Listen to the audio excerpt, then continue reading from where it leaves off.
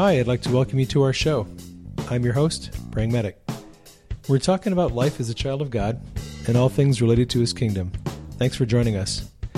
If you're a new listener to the show, you can find articles and books and other resources on my website, www.prayingmedic.com. Now let's jump into this week's show.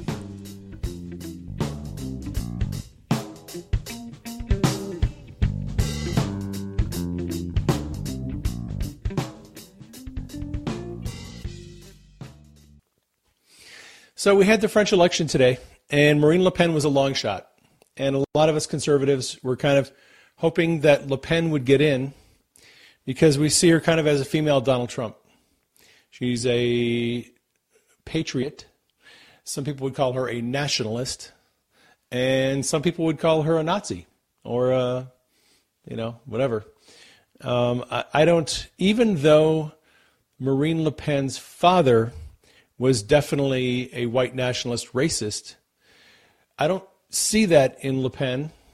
I see her as more of a populist and more of a patriot who loves her country, loves the culture, loves what it stands for, and hates to see what is happening to it, being destroyed. So I don't think it's a sin to hate watching your country destroyed. That makes you a patriot. All right. What did the prophets of the Old Testament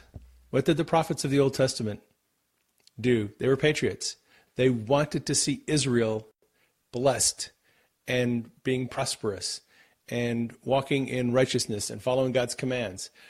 Were the patriarchs, the Old Testament prophets, were they racist? Were they Nazis? No, they were patriots. They loved Israel, and they knew that God loved Israel, and they wanted to see Israel blessed. And that's patriotism. If you get that, you get that. If you don't, you don't. So I see Marine Le Pen as a patriot. Okay, so she was a long shot, far right. On the spectrum, political spectrum, far right. You had one. No, Le Pen did not win. She got smoked. Monsieur Macron is the new presidential leader for France. He is described as more of a centrist. He is probably very much like in the political area of President Obama.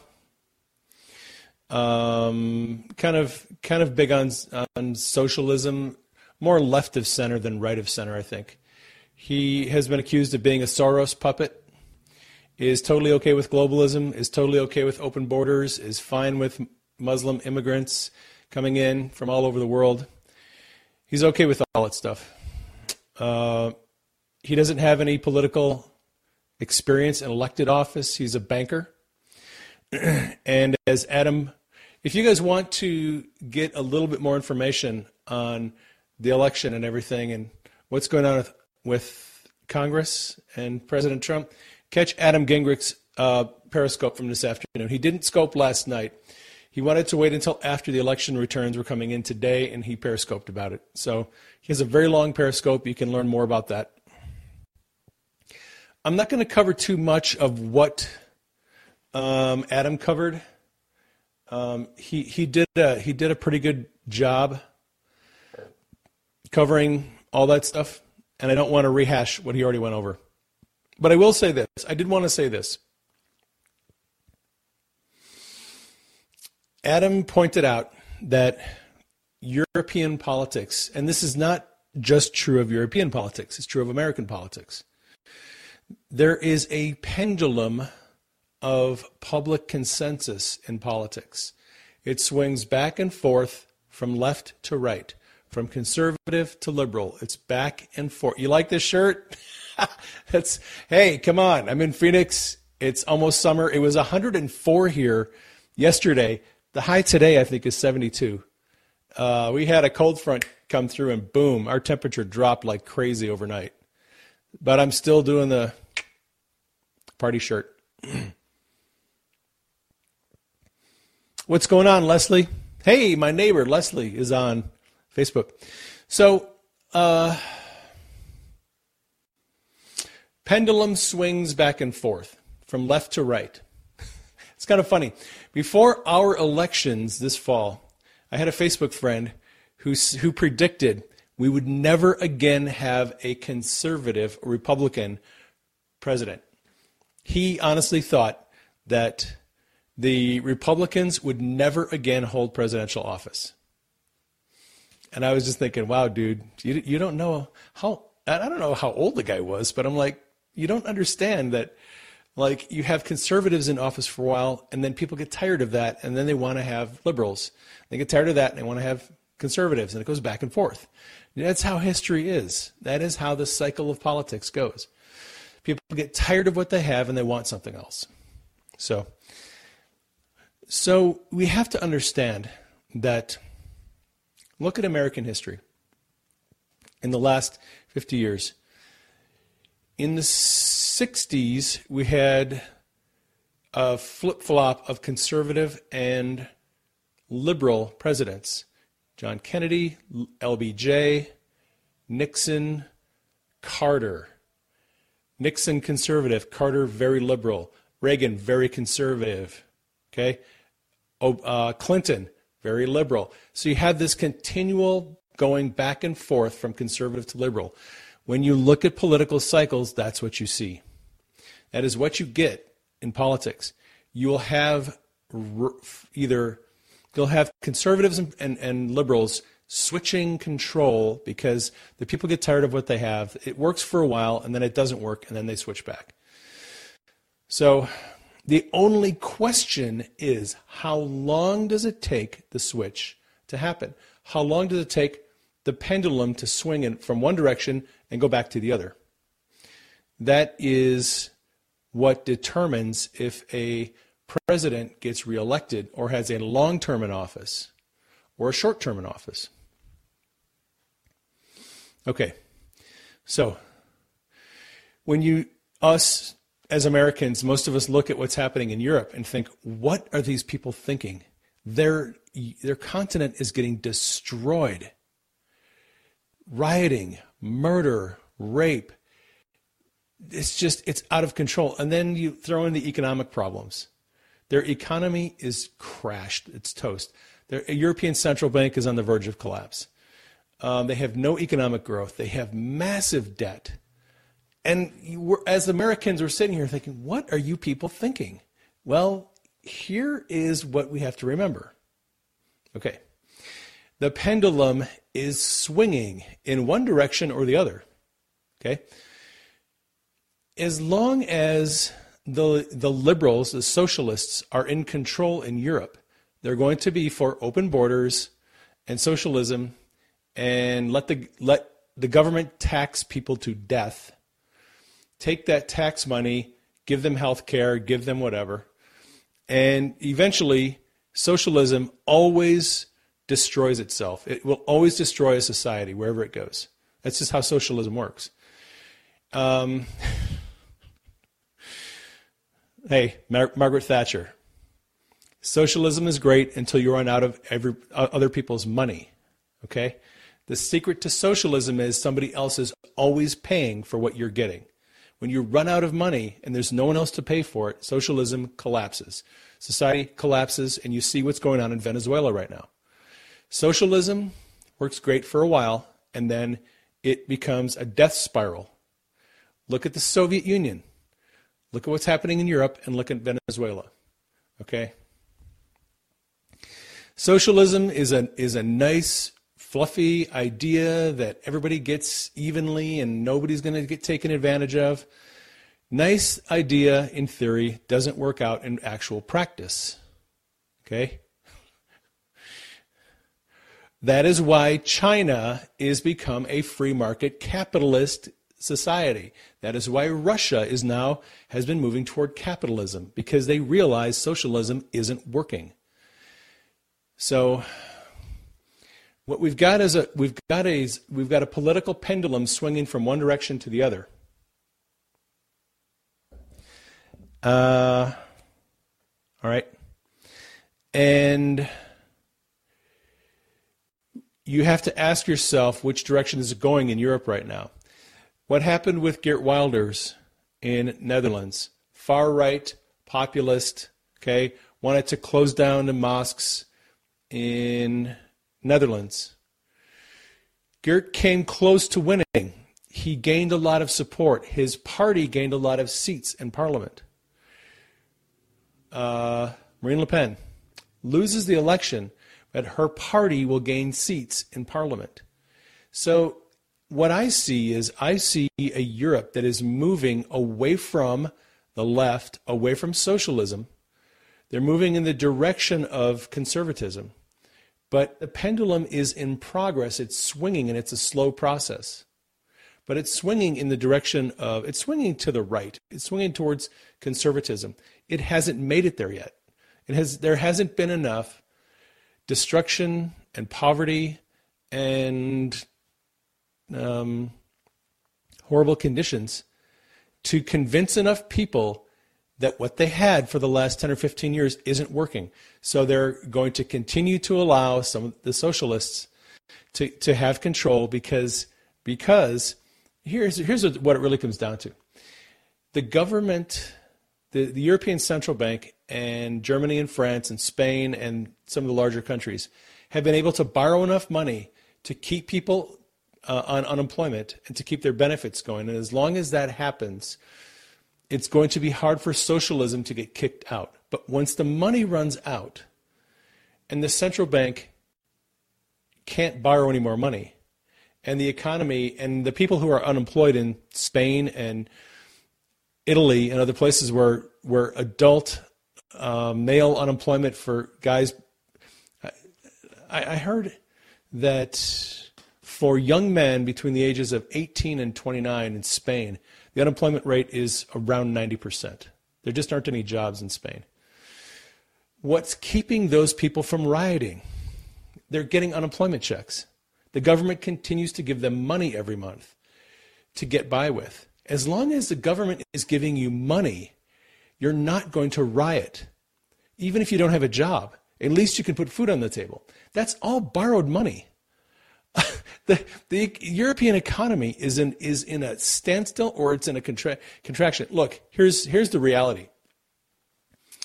One of these days I'm going to do a message on the economics and central banking and borrowing money and all that. I'm not going to do that today. I'll do that in the future. But here's the reality. The European Central Bank has been borrowing money and printing money in the trillions, just like the United States has for the last 8 years. Ever since the economic downturn of 2008, 2009, the economies of the world started to shrink and started to collapse. And the only thing that prevented an economic meltdown was tons and tons of borrowing, printing money, monetizing debt, and putting money out there into society to keep things going. That was the only thing that kept our countries from collapsing. It created a bubble. There's a huge stock market bubble right now. And it has created a false sense of security among people in Europe and the United States. We think everything's hunky-dory, everything's great because even if we don't have a job, we have an unemployment check and our bills are being paid. But here's the thing. We have been mounting massive debt in the trillions over the last 8 years. And that debt is going to come back one of these days. The reason why Venezuela is in turmoil right now is because of hyperinflation and overextending their public debt. The reason why Argentina's economy collapsed in 2002 and 2003, they overextended their credit, they got massively into debt, hyperinflation, and everything went to hell.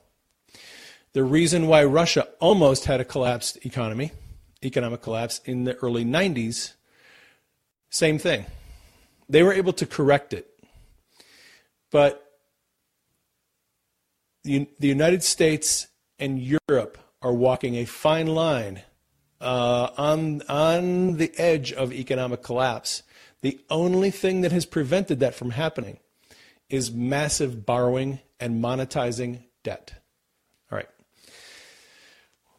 where there's going to come a point where the United States and Europe have to decide, are they going to continue to pile on more debt, more borrowing to pay more bills and more debt, and eventually you have an economic collapse because eventually you default on your debt.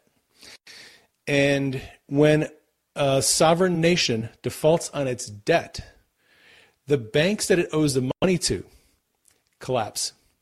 If the United States owes money to all these banks and we're making interest payments on the debt, but one day the Treasury says we can't make that payment to that bank. That bank is relying on income from the United States government. The government sells bonds to bring up more debt. When a government decides not to pay back its bonds to make its interest payments, the banks that it owes the money to collapse. That's the problem with economic debt. It's a problem with monetizing debt, governments monetizing their debt. You rack up more and more debt, and you get to a point where you can't make the interest payment anymore. When you can't make the interest payment, the banks that you owe the money to collapse. When the banks collapse, the stock market collapses. When the stock market collapses, there is a run on the banks. People go to get money.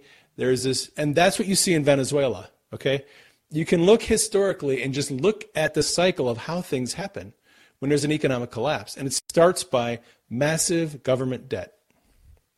All right, there's going to come a point in the near future when the nations of Europe are going to have to decide, are we going to continue to go further into debt and run the risk of default, or are we going to rein in our debt and stop spending and cut back spending?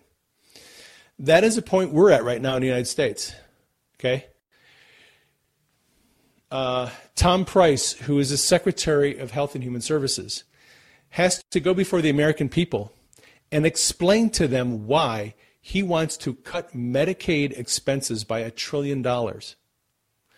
And everyone's saying, oh, that's going to put people out of insurance. People are going to die. It's going to destroy the healthcare system. It's not fair to the underprivileged and the poor and the disabled. That's all true. That is all true.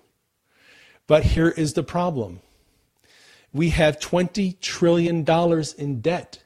And the interest payment alone on our debt is the fourth largest part of our federal budget.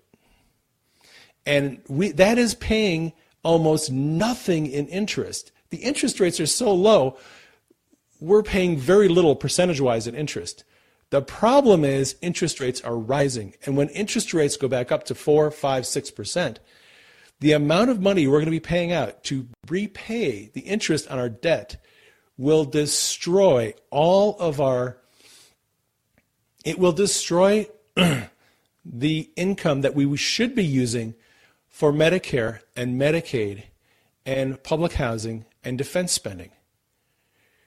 We are going to have a choice one of these days to either pay the bill to the banks and make our interest payments, or we're going to keep the lights on at the VA hospital and we're going to make sure people get their Social Security checks, and we're going to pay the defense, but we're not going to pay the interest on the debt. We are getting to a point in our government and banking situation where we have a very difficult choice we're going to have to make. So Tom Price has to go before the American people and say, we have to cut $1 trillion from Medicaid spending. Why? Because if we don't, we are in serious trouble. We have to start cutting our debt somehow. We have to do it. We don't have a choice. There is no choice. For the last 8 years, we went from a $10 trillion debt to a $20 trillion debt. In 8 years, we doubled our debt. That has got to be reversed, or we are going to end up like Venezuela. It has to be reversed, or we're going to collapse the banking system, we're going to collapse the stock markets, and we're going to destroy our economy, and people are going to be living like they are in Venezuela. There's going to be no food, there's going to be nothing. We will destroy our nation if we do not cut spending. And that is the difficult That's the difficult work that Trump and Congress has to do now. Nobody wants to go to the VA and say, we're going to have to close down some VA hospitals. No one wants to go to Medicaid recipients, the elderly, the poor, and the disabled, and tell them, we're going to have to cut your benefits, federal benefits. If they do, the state is going to have to try to make up the difference, right? That's going to put a massive burden on the states to make up that difference. But everything is being cut. The State Department is being cut, everything but the military. I'm just being honest. Everything but the military. And if you're pissed off because the government is cutting Medicaid spending and increasing spending on defense, you have a legitimate complaint. I'm not going to argue that with you. That's a legit complaint. I don't know that it's a good thing to continue to increase defense spending and decrease spending on healthcare. There's a lot of people that are going to have a problem with that. But we live in some very difficult times right now. I'm not going to lie to anybody. And this kind of comes into what we have going on in September. In September, it's the beginning of the new fiscal year, and we're going to do a new budget for this September of 17 to September of 2018. And although Trump has he's cleared the hurdle on health care in the House, health care still has to go to the Senate, and they have to craft a bill for health care. He's got tax reform coming up. And then he's got the budget coming up in the fall. He's got some very difficult hurdles ahead.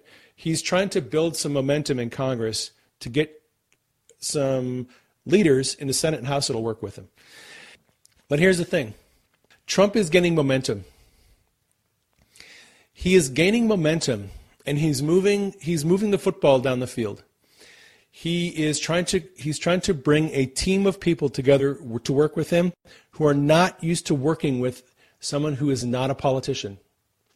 The real problem with spending is K Street.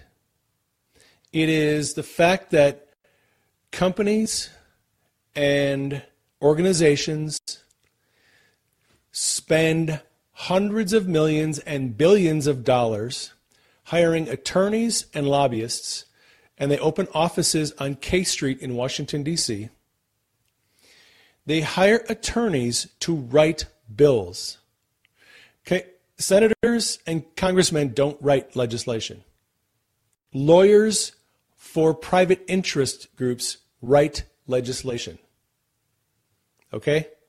So lawyers for Boeing and lawyers for Monsanto and lawyers for all these other companies, Ford, and lawyers for Amazon, they write the legislation. They hire attorneys, they go to Washington, they open up offices, and they have attorneys who write bills that are designed to help their business. The lobbyists take the bill, they go to Capitol Hill, and they try to sell that to a representative or a senator who will sponsor that bill. And what they get out of it, the legislation is designed to give a financial advantage to the company that wrote the legislation. Okay? Here's an example. If you're a dairy farmer from Wisconsin, and I've known a lot of dairy farmers from Wisconsin, and you represent a large organization of dairy farmers from California, New York, Wisconsin, Minnesota, Michigan, dairy farmers, okay? We have a large organization. What we do is we hire a bunch of attorneys and we hire lobbyists and we send them to Washington and we tell them, here's what we want. We can't rely on the market to give us a fair price for our milk and cheese. What we want is you to go, the attorneys, go to Washington, D.C. and write some legislation that will tell the federal government they need to spend taxpayer money, and let's say we need $50 billion a year to subsidize the price of cheese and milk because the prices fluctuate and we want level prices. So the attorneys go to Washington, they write a bill, the lobbyists go to the Hill, find some senators, find some representatives, they sell the bill, and they say, hey, we're going to buy you a junket. We're going to send you to the Cayman Islands. We're going to give you a vacation. We'll have this really nice PowerPoint presentation on our bill. And here's what we want. We want $50 billion of taxpayer money to subsidize milk prices. And the senators and congressmen say, that's a great idea. We'll vote for that. We'll support that. So they make a bill. They pass it. The president signs it. And the taxpayers are now on the hook for $50 billion to subsidize private organizations that produce milk and cheese. Okay? That is how legislation is made. And the problem with our spending in Washington is it's all being negotiated and run by and propagated by private interests and corporations and lobbyists and attorneys. Okay? There's this huge pile, trillions and trillions of dollars. And the question is, who is going to get the money? Every corporation, every labor union, every Sierra Club, all the organizations, all the nonprofits, they all want some of that money. They all want your money. So they hire attorneys and lobbyists, send them to Washington to get your money. And that's the problem with our budget.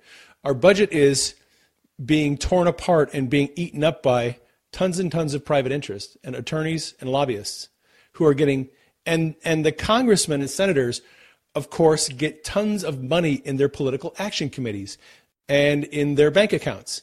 They're getting paid to do this. The corporations give our politicians the money, and the politicians sponsor the bills, and the money comes out of the taxpayers and it goes to the companies.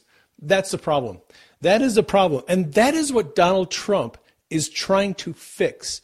When Trump said we're going to drain the swamp, that is what he's talking about.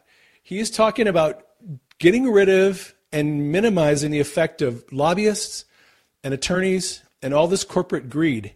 He's trying to bring spending down and rein it in so that we are not getting taxed to death and pushed further into debt toward the fiscal cliff that is going to destroy our country. That is a huge, monumental goal that Trump has over the next 4 years, possibly 8 years if he gets reelected. So that's the process that we're in. We're in this really messed up process where there's a lot of greed and there's a lot of people that are taking our money because they can. Because you hire a bunch of attorneys and give them a bunch of money, tell them to go to Washington and spend it and bring back some more money, it'll happen. So what's happening in Europe? I'm not sure what's happening in Europe. I think that Monsieur Macron will run things in France far enough and long enough with the help of Angela Merkel, who is also up for election. They'll continue to run this thing along in Europe. And if they're given enough rope and enough time, they will eventually put Europe into very, very dire straits.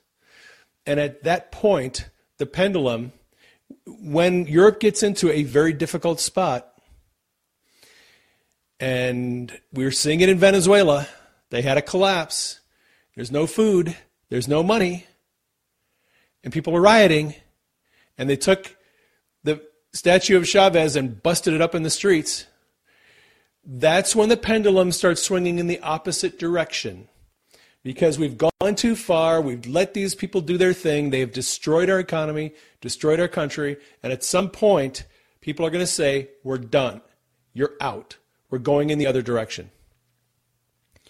We do not know at what point that's going to happen. If the French people and the people of Germany and Italy, if they get red-pilled and they understand and look, see where this is going, they will put the brakes on and they will demand change. But until that happens, it's going to keep going in the same direction. And that's what we're dealing with here in the United States. We've already reversed direction. Under Obama, we were in big government, more debt, and people kind of woke up to, that's not a good thing. There's something bad about this. And now we're going in the opposite direction. So Trump is the pendulum reached a point and now it's swinging back the other way. Trump has been in office for 3 months. He's already making huge changes, massive changes in the way things are done. He's going to continue making changes in the way things are done. He'll continue moving us away from that socialist, nanny state, give the government all your money and let them decide what they're going to give you in return for it. Trump is moving us away from that, back to a true capitalist where every individual has the ability and the right to pursue freedom, pursue a lifestyle, own their own small business, make money, hire employees, and grow the economy. Okay? Free market capitalism. That's what we're going back toward. I think we're going to continue going in that direction because the pendulum is already swinging. And this is where I disagree with Adam. Adam had on his scope earlier today. He said that he believes there's a good chance that the House is going to lose the majority in 2018 because of the health care bill. Adam, I love you, bro, but I totally disagree with you. And the reason I disagree is, okay, remember before the election, there was that interview with Helmut Norpoth with Bill Mitchell. Helmut is a statistician and a political analyst. And he has correctly predicted every presidential election going back to the 50s, 60s. All right. They used his formula retrograde, and it predicted elections going back for almost 100 years, over 100 years. Anyway, it's not the point. The point is, Helmut Norpoth had made the observation about political momentum, that the pendulum swings back and forth.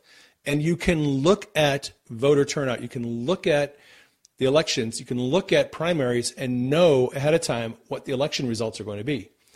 And you can do that because you can see political momentum over the period of years.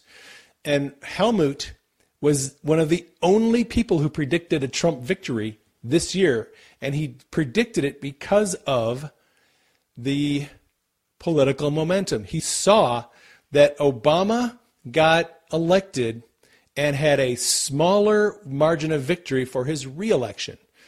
What that told Norpoth was Obama had momentum going this way when he got elected. And then his reelection numbers were smaller. So the momentum, the pendulum had already begun to swing back in 2012 when Obama got reelected. The pendulum was already swinging back toward the conservative side. And Helmut said, it's a guaranteed deal that conservatives will win this presidency in 2016 because the pendulum is swinging in that direction. Now, here's what you have to understand. The pendulum is still swinging in the direction of conservatives. Even if the conservatives totally screw up this health care bill, the pendulum is already swinging. It's going in the direction of conservatives. Trump, by the end of the year, is going to have his budget. He will have settled things down in Syria. He'll probably have North Korea resolved. As Trump continues to get more and more victories, that pendulum in the direction of conservatives is going to keep on going. Regardless of what the New York Times says, regardless of what CNN tells you, regardless of what MSNBC and Rachel Maddow talk about, it doesn't matter, any of it. If Trump continues to have those victories, he will continue to move the pendulum in the direction toward the conservatives. And if he keeps on fulfilling those promises, if he gets the wall built, if there's a lot of economic growth, if unemployment stays low, if there is a lot of optimism in the country, if there's an economic turnaround, that will continue moving that pendulum in that direction. And all of that means that I don't think as a conservatives, I don't think we need to worry about losing the majority in the House or Senate. It's not going to happen. It just isn't. Here's the other thing. The Democrats have no leadership. Zero. They got nothing. The DNC their GPS got fried. They don't know where they're going. You got Nancy Pelosi and Chuck Schumer. And I'm like, they can't get out of their own way. So the Democratic Party has such poor leadership. And Trump is such a strong leader. He's able to coalesce people. He has only been in office a few months. He's already getting the House and the Senate behind him. They're starting to figure out that if they follow Trump, he'll take them in the right direction. So while I respect you, Adam, I do respectfully disagree. I think that the victories that Trump is going to have in the future, look, Trump knows how to win. He is a winner. He is a billionaire because he's smart. He is not the most articulate person in the world, but he is smart and he is strategic. And he always has a plan. And that dude is going to continue to win and win and win. And he doesn't know how to lose. He does not know how to lose. Look, he had no campaign contributions from anyone. He just got CNN and Fox and MSNBC to publicize the heck out of him during the campaign. He strategically got the mass media to fund his campaign, all of his stuff for free. I mean, he ran some ads, but not much. It was mostly, the mainstream media trying to take him down and destroy him, and all it was free publicity. Trump is smart. He knows what he's doing. He will figure out a way to work with Congress, and Congress will get clued in. Congress is getting red-pilled. They are understanding that they have got to start working with Trump, because if Congress doesn't work with Trump, they are toast. They will get primaried if they do not work with Trump and move the football down the field and get some stuff done. So, and that's what I've seen in this healthcare legislation. I was shocked. Nobody thought that there was going to be, the House would come up with a healthcare legislation bill last week. Nobody thought it was going to happen. But see, Trump was on the phone, calling people, getting involved, get deeply involved in part of the process. Not just telling people do this. He was on the phones. He was contacting everybody, making this work. His willing this thing to happen. That's the kind of leader we have in Trump. And I think Trump is going to continue to move that football down the field. He will continue. He's training. Trump is training Congress to work with him. He has a new strategy, a new way of doing things. And Congress is like, what is this guy doing? How does he, how does this work? What's my role? I thought I was supposed to be the one that was, no, it's Trump. So Trump is training his team. Adam, as you've said many times, Trump is frustrated because every corner, people are letting him down. They're doing the wrong things. They're saying the wrong things. And Trump is back there shaking his head going, oh my gosh, what do I have to deal with next? But the thing is, Trump knows how to motivate people. He's a leader. He's got a plan. He's strategic. He knows what he has to accomplish, and he will get it done. Under budget and on time. Which brings me to my dream from last night. All right. So it's interesting. I was reading an article last night about Trump. And yeah, I had a dream last night about Trump. I have a lot of Trump dreams. Probably at least one dream about Donald Trump every week, 10 days. I have a dream about him where God is showing me things that are going to happen in the future about Trump. So, have not had any dreams about Sessions yet, Jen, or Comey. I can talk a little bit about Sessions and Comey if you want me to. All right. Let me tell you about the story I was reading last night. It's an article, Daily Caller, I think. It was an article about this flap over Trump talking about the Civil War and how if Andrew Jackson was alive at the time of the Civil War, it never would have happened. Jackson would have stepped in and intervened and stopped it. And he said it never would have happened because Jackson is a personality type where he's a firm guy, but he was a very big-hearted man. Okay. Now, the media flipped out over this, and they said that Trump is an idiot, doesn't know history, doesn't know the facts of the Civil War, doesn't know that Andrew Jackson died before the Civil War, and they're just all these articles criticizing Trump.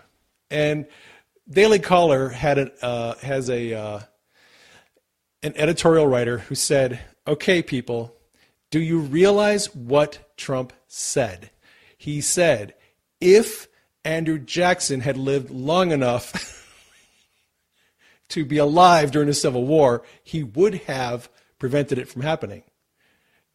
Okay? Trump was like, look, I know when Andrew Jackson died. He went to Jackson's grave. He visited a lot of places in Tennessee where Jackson hung out at, went to visit the grave of Jackson's wife. Trump has studied Andrew Jackson's history more than probably anyone else. So the media jumps on him, calling him an idiot. And Trump's like, I know when he died. That's why I said, if he had been alive long enough. So here, what's happening? The media is taking every opportunity to try to make Trump look stupid, to make him look uninformed, to make him look wrong, right? I mean, that's what they're doing. Doesn't matter what Trump says. Rachel Maddow and even the conservative, Bill Kristol, all these pundits, they're all going to jump on Trump and try to make him look stupid, right? Okay, that's the setup to the dream that I had last night. This is the environment. This is the environment that Trump is living in. He's living with a hostile media that is trying to take him out. If you do not understand by now that the mainstream media, job one is to destroy Trump and to try to get him out of office and make him look like an idiot, you have not been paying attention, because that is what they want to do. They don't care about anything else. They want Trump gone. So in the dream that I had last night, the media was going after the president, and they were criticizing what he was saying, and they were trying to make him look like a fool, and they were trying to prove him wrong, right? In the dream, every time someone would criticize something that Trump said, he would give three names, the names of three people who could verify the accuracy of what he had just said.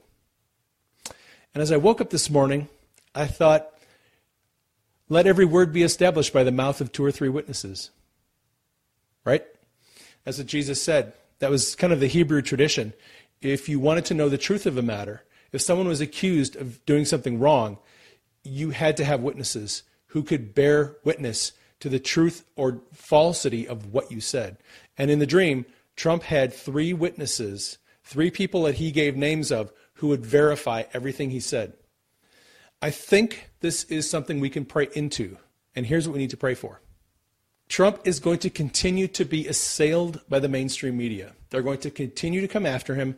They think that their ace is criticizing him and making him look stupid and making him look like a fool.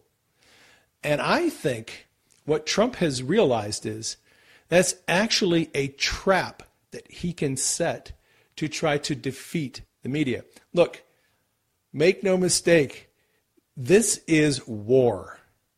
Trump wants the mainstream media gone as much as they want him gone. Trump is going after the media. Not because he doesn't like news reporters. He's great with Fox. Hey, Hannity, even Tucker Carlson. If you will at least point out some of the good things that Trump is doing, you can criticize him if it's legit. And if you highlight the good things he's doing, you can talk about the bad things. But if all you're going to do is talk about the bad things, Trump is not going to have much use for you. And here's the thing. Trump has a huge base of support. And Trump is using his base of support to try to take down the leftist, mainstream, corporate-controlled media. I think that is one of his strategic goals. And I think he is going to continue to troll the media by giving them statements and saying things They're going to jump on it, attack him, and he's going to say, oh, really? I'm a liar? Oh, really? I'm wrong? Oh, why don't you check with these people and ask them if I'm lying? Ask them if I'm telling the truth or not. I suspect that Trump is going to continue this trolling the media, tweeting out things on Twitter just to get the mainstream media to jump. It's bait. That's all it is, right? He's baiting the trap. Mainstream media is so stupid, they will fall for it every time. It's like watching the Coyote and Roadrunner. You know, it's like, how many times does a Roadrunner have to spring a trap on the Coyote before the Coyote figures out, this is a trap. I probably shouldn't go for that. Doesn't matter. Every single time they go for it. You're right about Trump and his golfing. Trump loves to golf. You know what? I have a lot of friends who like to golf. They like golf every weekend. Let me ask you this. Why did people criticize Obama for his golfing?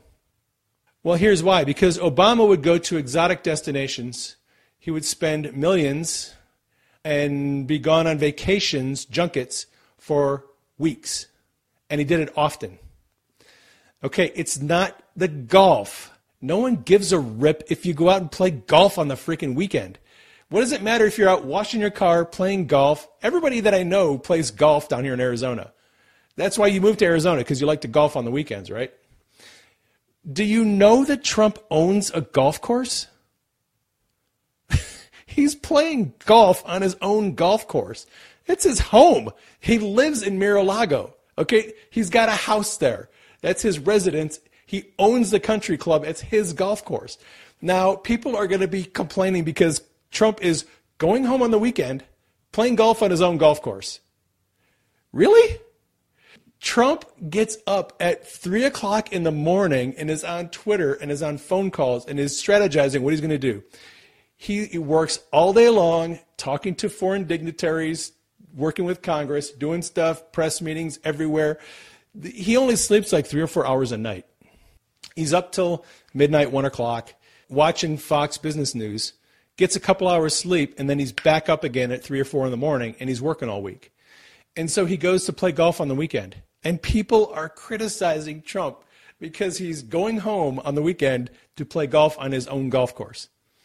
I'm like, it's a little bit different between what Trump is doing and what Obama is doing. It's not the playing golf. It's taking the junkets, taking the vacations, bringing all their friends along, spending millions of taxpayer dollars on these expensive vacations. That's why people were pissed off at the Obamas. Not because he's playing golf. Nobody cares if he plays golf. It's spending all this money that's going along with it. Anyway, not the point. I know you guys are praying for the president, and I know you guys are praying for the staff, and you're praying for our country, and you're praying for France. Keep praying for France. Keep praying for the president.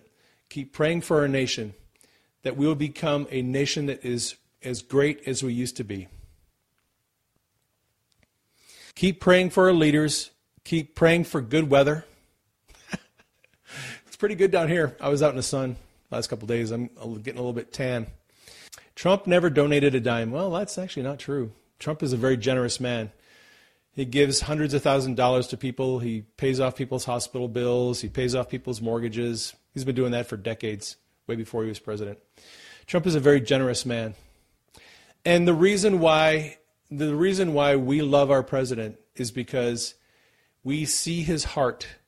We see that he is a flawed man. He is an imperfect man. But as Sebastian Gorka said, and Sebastian Gorka has been teaching counterintelligence in the military academies for a long time. Sebastian Gorka knows a lot of patriotic people. And Gorka said, I've never met a more patriotic man than Donald Trump. He loves our country. And that love for our country and that love for the people of our country, whether they are Hispanic or Italian or Irish or doesn't matter. Trump loves America. He loves Americans. And people know that. They know that. Not everybody knows it. But the people who support him know how much he loves our country and loves our people.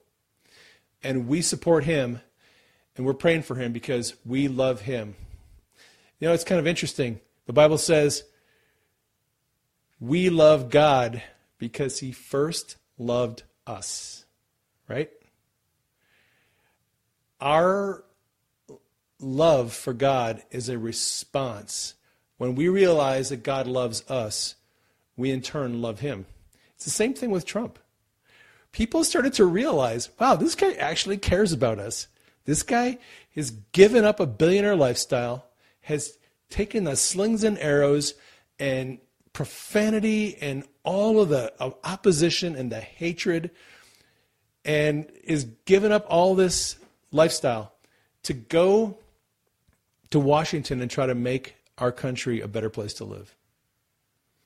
That speaks to me in spades that guy loves he's not taking a salary, donating it to charity.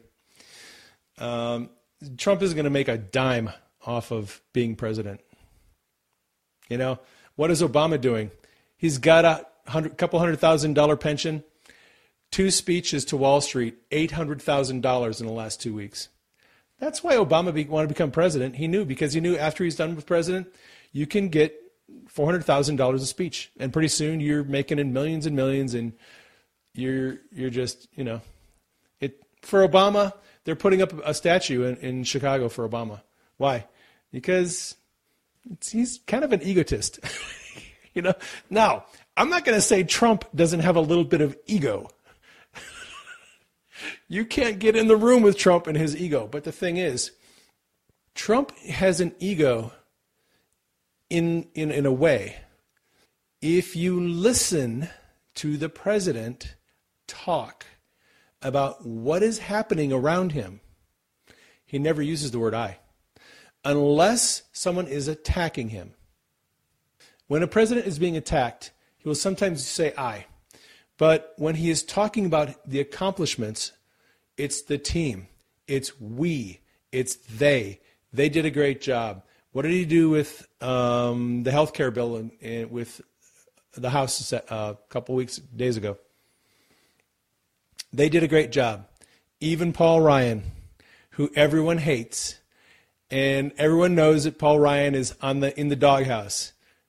Trump brought Paul Ryan up, congratulated him, gave him a spot on the microphone, let him talk for a while. Trump always talks about his team, his people, his organization. It's not about him.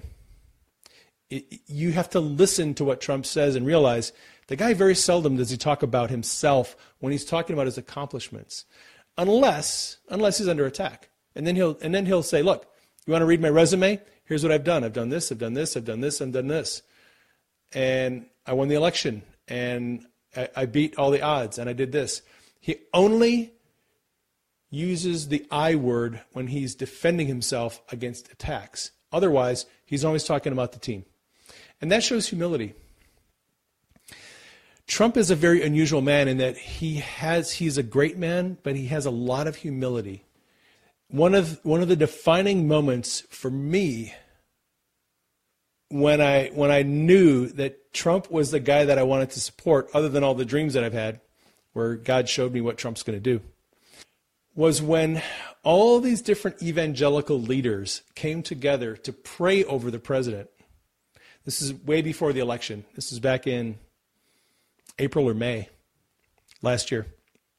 Hundreds of evangelical leaders gathered together to pray for the president, and they supported him, and they created a team of people who would support him and give him advice on creating legislation to help the community of faith.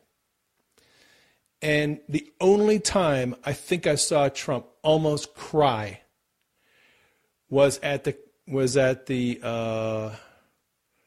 Republican National Convention when he was giving his acceptance speech, and he talked about the evangelical leaders, and he said, "I do not deserve the support that these people have given me. I am so humbled and so grateful for the support that they've shown me, and I honestly don't think I deserve it." And at that point, I was thinking, he's going to cry. He's going to break down and cry. Because that's the kind of guy he is. Support from people, from leaders, from the people means everything to him. It kind of does and it kind of doesn't. I mean, Trump is a personality type where he is an entrepreneur. The psychiatrist David Kersey would call him the artisan promoter. They're kind of loners. They're a loner personality type. They have great ideas and they're visionaries and they always want to be on to the next thing, the next idea, the next business, the next venture, the next this, the next that. They're always motivated by what am I going to do next? What am I going to create? What am I going to build? And how can I move this thing into production and reality and then go on to the next thing? Those people tend to be loners, but they do very much support, or they do very much appreciate the support they get when they make things happen. So Trump needs our support. He needs our love. He needs our support. He needs our prayers. We need to keep praying that any bad advisors will be uncovered and put out of the administration. Yeah, that's a good prayer. Generally speaking, I think Trump has good advisors. You know, everybody has their issues, and some people are concerned that he's got a bunch of globalists and neocons in the administration, and they're going to influence Trump in the wrong direction. You can't influence Trump in the wrong direction. You have to understand Trump's personality type. As an artisan promoter, that personality type is not influenced very easily. They are the one who sets the agenda. They are the artisan promoter comes up with the ideas. They promote the greatest idea. They come up with the idea. They have the plan. They will sometimes recruit people who have good ideas. They will find other people who can facilitate the plan, make it work better, make it more streamlined. They will incorporate people into the plan. But as soon as anything gets in the way of the plan moving forward, they're gone. Nothing gets in the way of the plan and the goals. Artisan promoters have goals they want to accomplish, and they are led by and they're driven by their goals. Very ambitious. They're the most ambitious of all the personality types. And all they want to do is accomplish and get things done.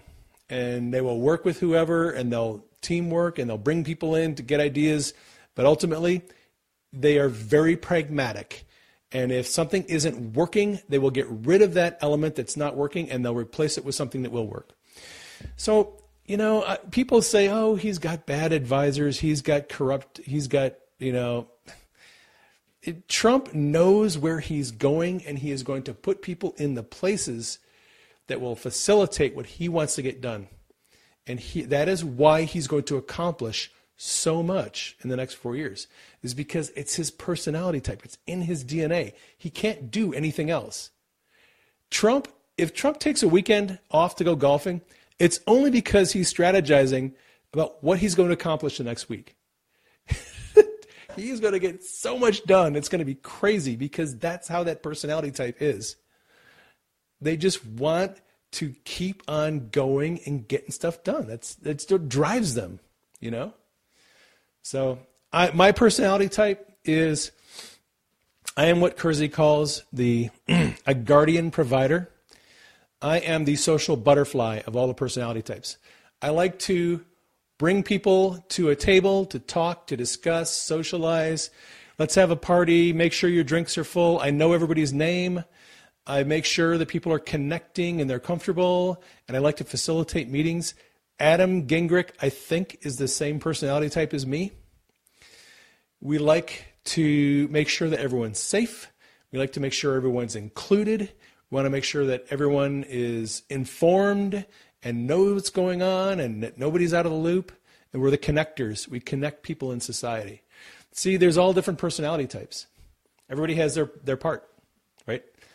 And Trump is a personality type that They just want to accomplish things and build and create and sell their products and market it and get it going and get on to the next thing. So Trump is going to get a lot done. Like I said, it's in his DNA. He can't do anything else. It's just not in his personality type. Keep the president in prayer. Don't lose hope.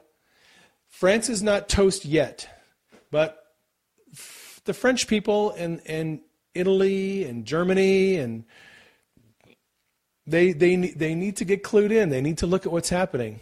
They need to take the big picture view and decide if their continent is going in the right direction or in the wrong direction. And eventually they will come to the conclusion, if things get bad enough, they'll understand they're going in the wrong direction and they need to reverse course. And that'll happen. Hopefully it'll happen sooner rather than later, before they become Venezuela. That's the plan. So we need to keep praying for France and Germany and all of Europe. We need to keep praying that God will open people's eyes and that they'll see the future and they'll say, we don't want that future. We don't want to be destroyed and devastated. We want to be prosperous and blessed. So, yeah, Cynthia. Those four personality types. That's kind of an older personality typing that was popular in the 70s and 80s. I really love David Kersey, and he wrote a couple of books. One of them is called Please Understand Me. Psychologist has spent his entire lifetime studying personality types. He uses a personality typing that's based on the Myers-Briggs personality typing, but he's modified it. And I love his descriptions of the personality types because it helps me understand. When I know what your personality type is, I understand what motivates you, how you think, why you care about these things and not those things, why you would prefer to be alone instead of in a group, why you may or may not be a leader, why you look at something rationally and want everything to be logical and make sense. That's the rational personality type. And for other people, why they tend to be driven by emotions, why they care so much and they're so passionate about justice and about fairness and equity, and tends to be an idealist personality. Those people tend to be people like Martin Luther King, Mahatma Gandhi, people who are great social activists. Jimmy Carter was actually a idealist personality type. They're very compassionate. They're very loving, tender people. They're strongly motivated, but it's all tends to be they're very idealistic people. And see, the thing is, if you understand what motivates people, like some people are motivated by ideals, and some people are motivated by success, Trump, artisans.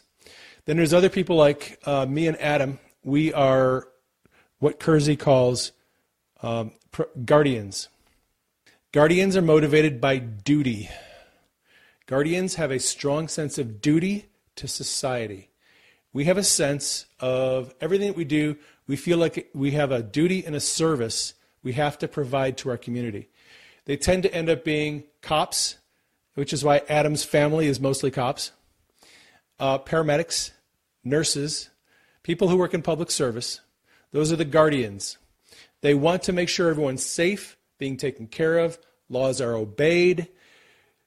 They tend to be big on community institutions, structures, the foundations of society. They want everything to kind of roll along smoothly.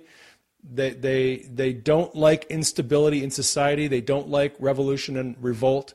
They like everybody playing by the rules and everyone being safe. That's what motivates guardians, personality types. That's me. That's Adam. If you start to understand all these different personality types, I have a son-in-law who is a rational. He is a classic rational personality type. For a rational, everything has to make sense. They get rattled and angry when things don't make sense. They're rational. They think in terms of logic. and they're people who like to understand systems, and for them the bottom line is it needs to make sense. And here's where rational personality types and guardians clash, because with guardian personality types, they want customs, traditions, and laws to be followed first, and whether or not it makes sense is a secondary consideration. For the rational personality type, it has to make sense first, and whether it's legal, moral, or ethical is secondary. Okay? And this is why people have disagreements.